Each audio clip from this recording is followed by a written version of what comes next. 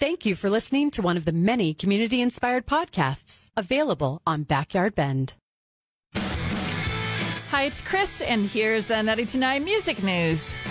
Death Cab for Cutie's Ben Gibbard paid tribute to Mike Nesmith from the Monkees with a 5-song live stream concert that was, of course, all Monkees tunes, including one that Gibbard wrote for the band's last album.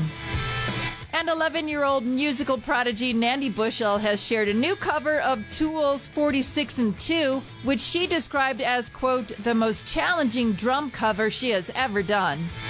And finally, Brad Pitt and producer Damien Quintard have teamed up to renovate and reopen Miraval Studios, a historic recording studio in France that has produced Pink Floyd's The Wall and The Cure's Kiss Me, Kiss Me, Kiss Me, among many other amazing albums. My name is Chris. That's the 92.9 Music News. Are you a local podcaster? Then distribute your podcast with Backyard Bend.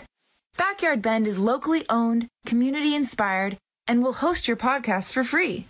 Just go to backyardbend.com/podcast to get started.